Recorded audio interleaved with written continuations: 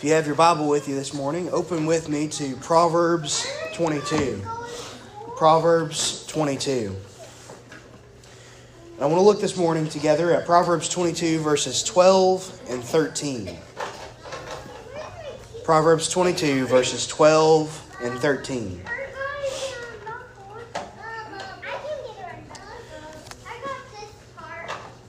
The eyes of the Lord preserve knowledge, but he overthrows the words of the treacherous man. The sluggard says, "There is a lion outside. I will be killed in the streets." Let's pray.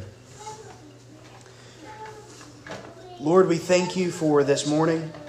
We thank you for your word, that you have preserved it from generation to generation, and that we have it now, that we might be able to learn from it, that we might be able to see more of your Son. And so, Lord, we ask that even in this Old Testament text, that you would show us more of your Son, that you would reveal to us more of his beauty and glory and worth.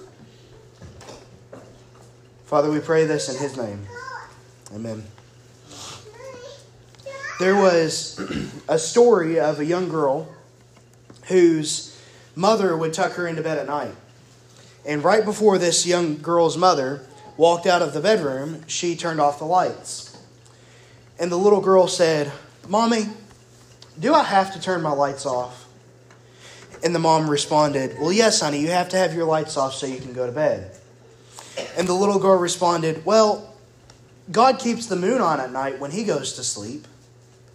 And the mom turned around and responded, "Well, honey, that's because God never sleeps." And so in this text this morning, what we see ultimately is in verse 12, something about the character or nature or attributes of God. We see something about who God is and what God does. And in verse 13, we see the sluggard who is presented to us. Someone who is often tempted to stray away from trusting in God. Someone who is often tempted to look at the things of the world and be captured by fear and dismay. What I want us to see in verse 12 is the irrationality of fear. The irrationality of fear. Look with me at Proverbs 22, verse 12. The eyes of the Lord preserve knowledge, but he overthrows the words of the treacherous man. Now, when the Bible speaks of the eyes of God, or the hands of God, or of the feet of God, it's what's known by theologians as anthropomorphic language. That is, language that explains in human terms that which is not human. So in other words, God does not have a body, because we're told elsewhere in Scripture that God the Father is spirit. And so God the Father does not have a physical body like you and I have physical bodies. Now, Jesus Christ took on a human body, being truly man and truly God. But God the Father, God the Holy Spirit, they being three persons in one God, the Trinitarian Godhead, they do not have a body, a physical body. And so here in verse 12, when it speaks of the eyes of the Lord, this is again anthropomorphic language. It is language that helps you and me to understand something about the nature and the character of God. Namely, here in verse 12, that God sees all things. Now, I've told you before in other sermons that this should be both a comfort and a terror, that God sees all things. For you who are in Christ, who have placed your faith in the Lord Jesus Christ unto the salvation of your soul, this should be a great comfort and encouragement to know that God sees absolutely everything that you face. And not just in the moment that it's playing out in your life, but that he sees it in advance, having planned it in advance. His seeing is his knowing. His knowing is his doing. And so God sees all things. He is omniscient. That is, he knows all things. There is nothing that takes God by surprise. In Job, in the last chapters of Job, we see this onslaught of questions that God gives to Job. Have you instructed me in anything? Has anyone ever instructed me in anything? No one has ever taught God anything. God has never learned anything. God has never had to look down some tunnel of time to figure out what was going to happen in the future, but He has always and forever seen and understood all that takes place because He has divinely planned it. And so in verse 12, we see the eyes of the Lord preserve knowledge. Now again, this tells us something about an attribute of God, the omniscience of God. The Puritans would refer to these attributes rather than as attributes as His perfections, as the perfections of God, that God knows all things perfectly, that He sees all things perfectly, that He plans all things perfectly. But not only do we see the omniscience of God in verse 12, we see also the immutability of God in verse 12. It says, the eyes of the Lord preserve knowledge. In other words, God upholds that which is true. The Bible will remain forever because it is truth. It is the ultimate and sole authority in our lives as believers. And because it is truth, God preserves it or upholds it from generation to generation. It is not as though it changed from last generation to ours, or as though it needs to change and be edited from this generation to the next in order to make it more relevant. But the Word of God is living and active, able to pierce to the division of spirit and soul. We don't need to update the Word of God every few years or so. God preserves the Word because it is knowledge, because it is truth. We're told in John chapter 14, verse 6, that Jesus is the way, the truth, and the life. And so what we're told here is that all truth is preserved or held together in Christ. If we look at the news today, it's often hard to sift through that which is true and that which is not. It's often hard to try to figure out who's telling the truth and who's telling a lie.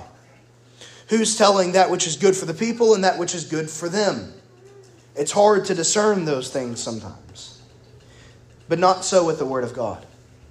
We don't have to come to the Old Testament and the New Testament of the Christian Scriptures and say, well, let me sift through this. Let me see what's true and what's false. Let me see what's just figurative language. Let me see what's actually meaningful to us. Let's see what's just old news that we need to unhitch ourselves from and what we actually need to hold together today. Let's just sift through all of this. We know that the whole Word of God is the whole truth. And God preserves it. And in His preservation of it, we again see His immutability, that God never changes and therefore His truth never changes. Not only that, we see the omnipotence of God or the power of God, and that the eyes of the Lord preserve knowledge. That God is powerful enough to hold His word from generation to generation. That no matter what comes against God and His kingdom and His word remains true. Nothing ever puts God at risk of losing His supreme authority. No one has ever elected God to office, and no one has to re-elect God to office. God is God. He is God. He always has been God, He is God today, and He will forever be God. And no other little g gods or idols that we have in our lives or in our society or in our culture around us will ever make God susceptible to being cast off of His throne.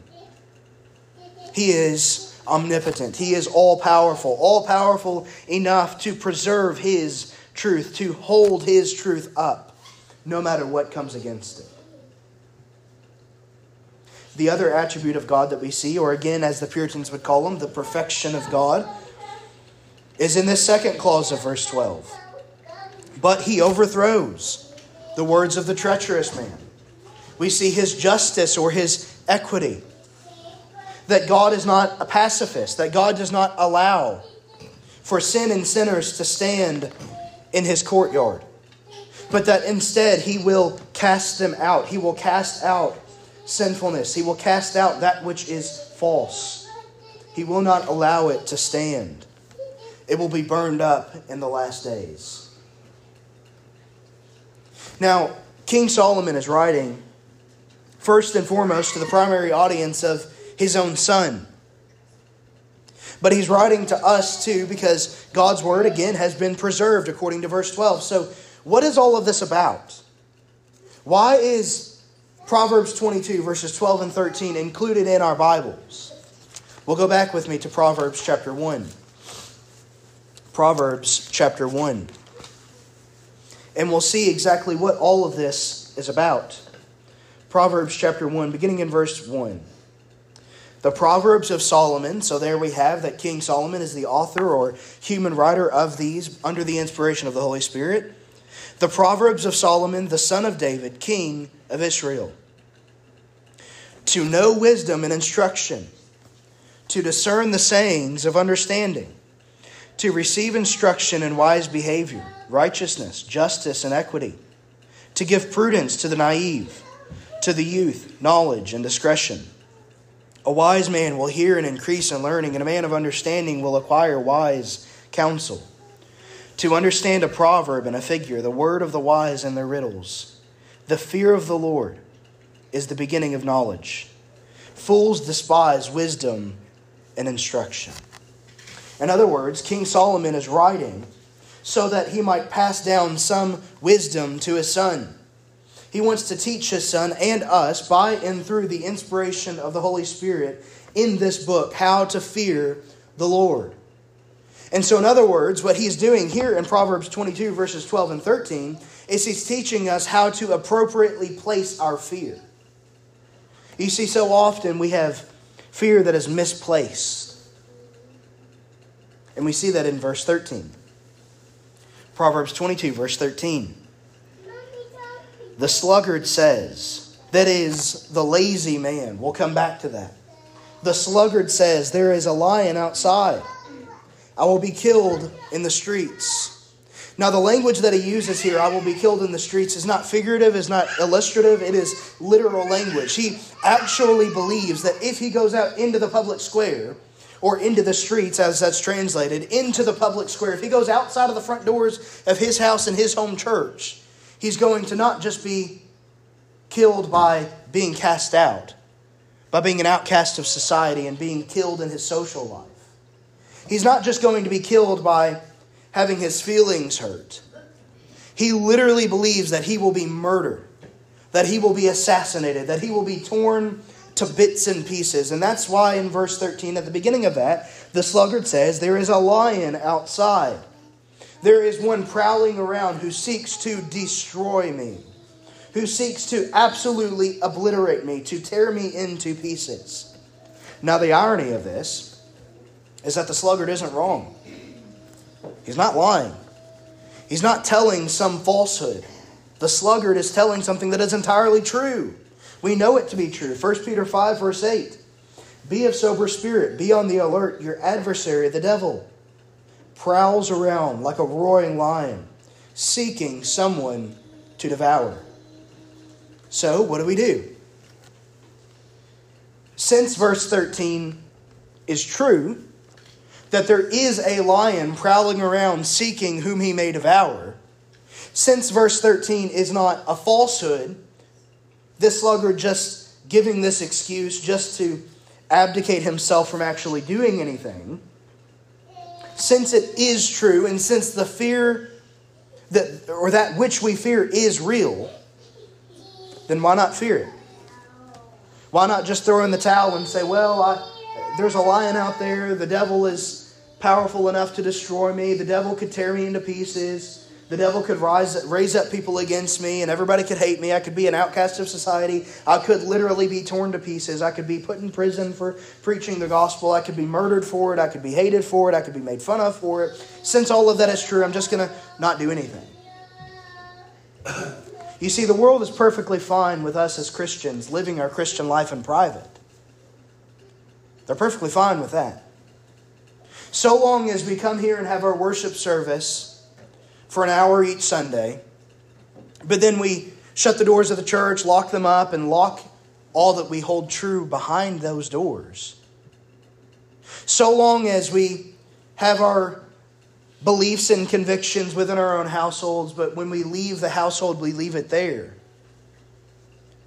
The world's perfectly fine with that. You can have your worship in private. Just don't bring it out in the public. Don't bring all that into your politics. Don't bring all that into your workplace. Don't bring all that into the public squares, or as it says in verse 13, into the streets.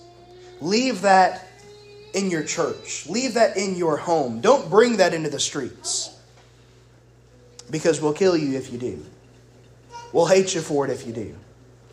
The world is perfectly fine with us having a secret and private religion, but they're not so okay with us having a public devotion to the Lord Jesus Christ and saying with boldness, Christ is King, that He is Lord, that Caesar is not king, that the king is not king, that Jesus is King of kings and Lord of lords. And so whoever is on the throne, whether in local politics or in global politics, whoever is on the throne, that they have been placed there by God and can be removed by God just as quickly. The world doesn't want to hear that. And so that's why in verse 13 the sluggard says, there's a lion outside, I will be killed in the streets. If I go out and bring my religion, if I go out and bring verse 12, the truths of who God is and of what God does, if I go out into the world and bring those things with me, they're going to hate me for it. And so what's the result of his fear? Look at how he's defined in verse 13. The sluggard, the lazy man, the one who does nothing, the one who sits around twiddling his thumbs waiting for someone else to do the work. That's the result of this kind of fear. And so my encouragement to us this morning is that we don't allow this sort of godless fear, this sort of misplaced fear of man rather than fear of God, to make us sluggish, to make us sleepy Christians who do nothing for the kingdom of God. Instead, we need to do as Proverbs chapter 1 verse 7 says, and fear God rather than man. We must obey God rather than man. We must fear God rather than man. We must honor God rather than man. It was Spurgeon who said that the sovereignty of God is the pillow upon which the child of God rests his head at night, giving him perfect peace. The psalmist in Psalm 27 verse 1 says, the Lord is my light and salvation. Whom shall I fear? The Lord is the defense of my life. Whom shall I dread? John Flavel is one of my favorite of the Puritan writers, and he wrote in his book, Triumphing Over Sinful Fear, if we loved our lives less, we would fear and tremble less. We are to esteem our lives as poor, lowly things in comparison to our love for Christ. We are to esteem our lives as poor, lowly things in comparison to our love for Christ. And so here's my question this morning. How can we love and cherish and treasure and honor and obey and fear the Lord Jesus Christ so much, so deeply, that the things of this world grow strangely dim in comparison to the light of His glory and grace? Let me put it another way. How can our fear of Christ make whatever fear of man we might have to just go away? And to say, yes, there is a reality that the world hates what I have to tell them. Yes, there is a reality that I might be an outcast socially speaking. Yes, there is a reality that I might lose my job. Yes, there is a reality that I might be hated by my neighbors. Yes, there is even a reality that I might be literally, verse 13 of Proverbs 22, put to death. But all of that would be worth it if only I could tell someone of the name of Christ. Go with me to Matthew 28 really quickly. Matthew 28.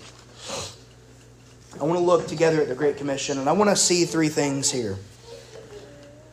Matthew 28, verses 16 through 20. But the 11 disciples proceeded to Galilee, to the mountain which Jesus had designated. When they saw him, they worshipped him, but some were doubtful.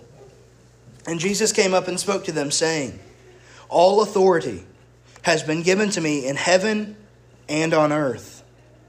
Go therefore and make disciples of all the nations, baptizing them in the name of the Father and of the Son and of the Holy Spirit, teaching them to observe all that I commanded you. And lo, I am with you always, even to the end of the age. Now there are three things I want to see. The first is in verse 17. When they, being the disciples, saw him, they worshipped him, but some were doubtful. Now these were the disciples. These were the 12 who had walked with Jesus, who had witnessed all of the miracles he had performed. They heard his authority in his teaching. They heard all of the preaching that he had. They heard the unraveling of the prophecies that pointed to him. They saw and witnessed it all. They had walked with him for these 3 years of his earthly ministry. And yet some were still doubtful. Some were still unsure. Some were still tempted to dismay. Now, I don't know about you, but that's an encouragement. To know that these who had literally walked with Jesus, yet still faced doubts and times of dismay. That's an encouragement for me, because sometimes I don't doubt God. I don't doubt his existence. I don't doubt the reality of who he is. But sometimes I'm tempted to doubt whether or not he's at work in my particular situation. Sometimes I'm tempted to doubt whether or not he cares if I bring this small concern to him whenever someone else is dealing with the loss of a loved one, and that concern is far deeper than my concern. And maybe that's you. Maybe you're tempted at times to have these sorts of doubts. But verse 17 is an encouragement to me. To know that even the disciples who walked closest with him in his earthly ministry had doubts at times. And here's the encouragement that Jesus comes alongside those who were doubtful and he gives to them. Verse 18. And Jesus came up to them and spoke to them, saying, all authority has been given to me in heaven and on earth. The second thing I want us to see in this text is that Jesus has all authority. That he doesn't have some authority, he doesn't have most authority, he doesn't have authority over that which we have given him authority over. He has all authority. And not just in the abstract, in the spiritual world, in this sort of religious concept, just kind of hanging out in the air. But he says, in heaven and on earth. So Christ is Lord of everything. No one makes him Lord. No one makes him the supreme one. He is the supreme one. All authority has been given to me in heaven and on earth. Given to him by whom? By the Father. By the Father. Not by you and me, by the Father. The Father has endowed him with this authority to rule over all things in heaven and on earth. And verse 19, the third thing I want us to see. Go therefore. Go therefore and make disciples of all the nations, baptizing them in the name of the Father and the Son and the Holy Spirit, teaching them all that I commanded you. And lo, I am with you always. Go therefore. So if we just tell one another to go, we're only telling each other half of the story. We're only telling each other a part of the story. In the late 1970s, Paul Harvey had a news radio program entitled The Rest of the Story. Well-known stories were rehearsed, but then bits and pieces of the stories that were lesser known were given as the rest of the story. If we tell people to go and make disciples, we're only giving them part of the story. We need to give them the rest of the story, and the rest of the story is hinged upon that one word, therefore. Go, therefore. Go based upon the fact that Christ is King. Based upon the fact that he has not sent you out into a pointless battle. He has not sent you out into a war that you will lose. He has sent us out into a war that we will win because Christ has already won it. Having said upon the cross at Calvary, it is finished. And all authority is his. And at the end of verse 20, we have this great encouragement. And lo, I am with you always, even to the end of the age. Now that phrase, I am, is translated from the Greek phrase, ego eimi, which is literally, I am that I am. It is to say, God with you always. God is with us. What an encouragement that is, to know that God is with us. And so taking that back into Proverbs 22 for just a moment. Verse 12, The eyes of the Lord preserve knowledge, but he overthrows the words of the treacherous man. Knowing that God is with us, that Christ is on the throne, that everything in this world belongs to him, and that the earth is his footstool. Knowing who God is and what God does, that he is in control, that he is sovereign over all, that he is the supreme one, enables us never to be defined by verse 13. Trusting in the person and work of the Lord Jesus Christ helps us never to be like the sluggard who says, there is a lion outside, I will be killed in the streets. But instead to say, there's a lion outside, I will be killed in the streets, and so what? I'm going to live for Christ anyway. Jonathan Edwards said, resolved, I will live for Christ. Resolved, I will live for Christ even if no one else does.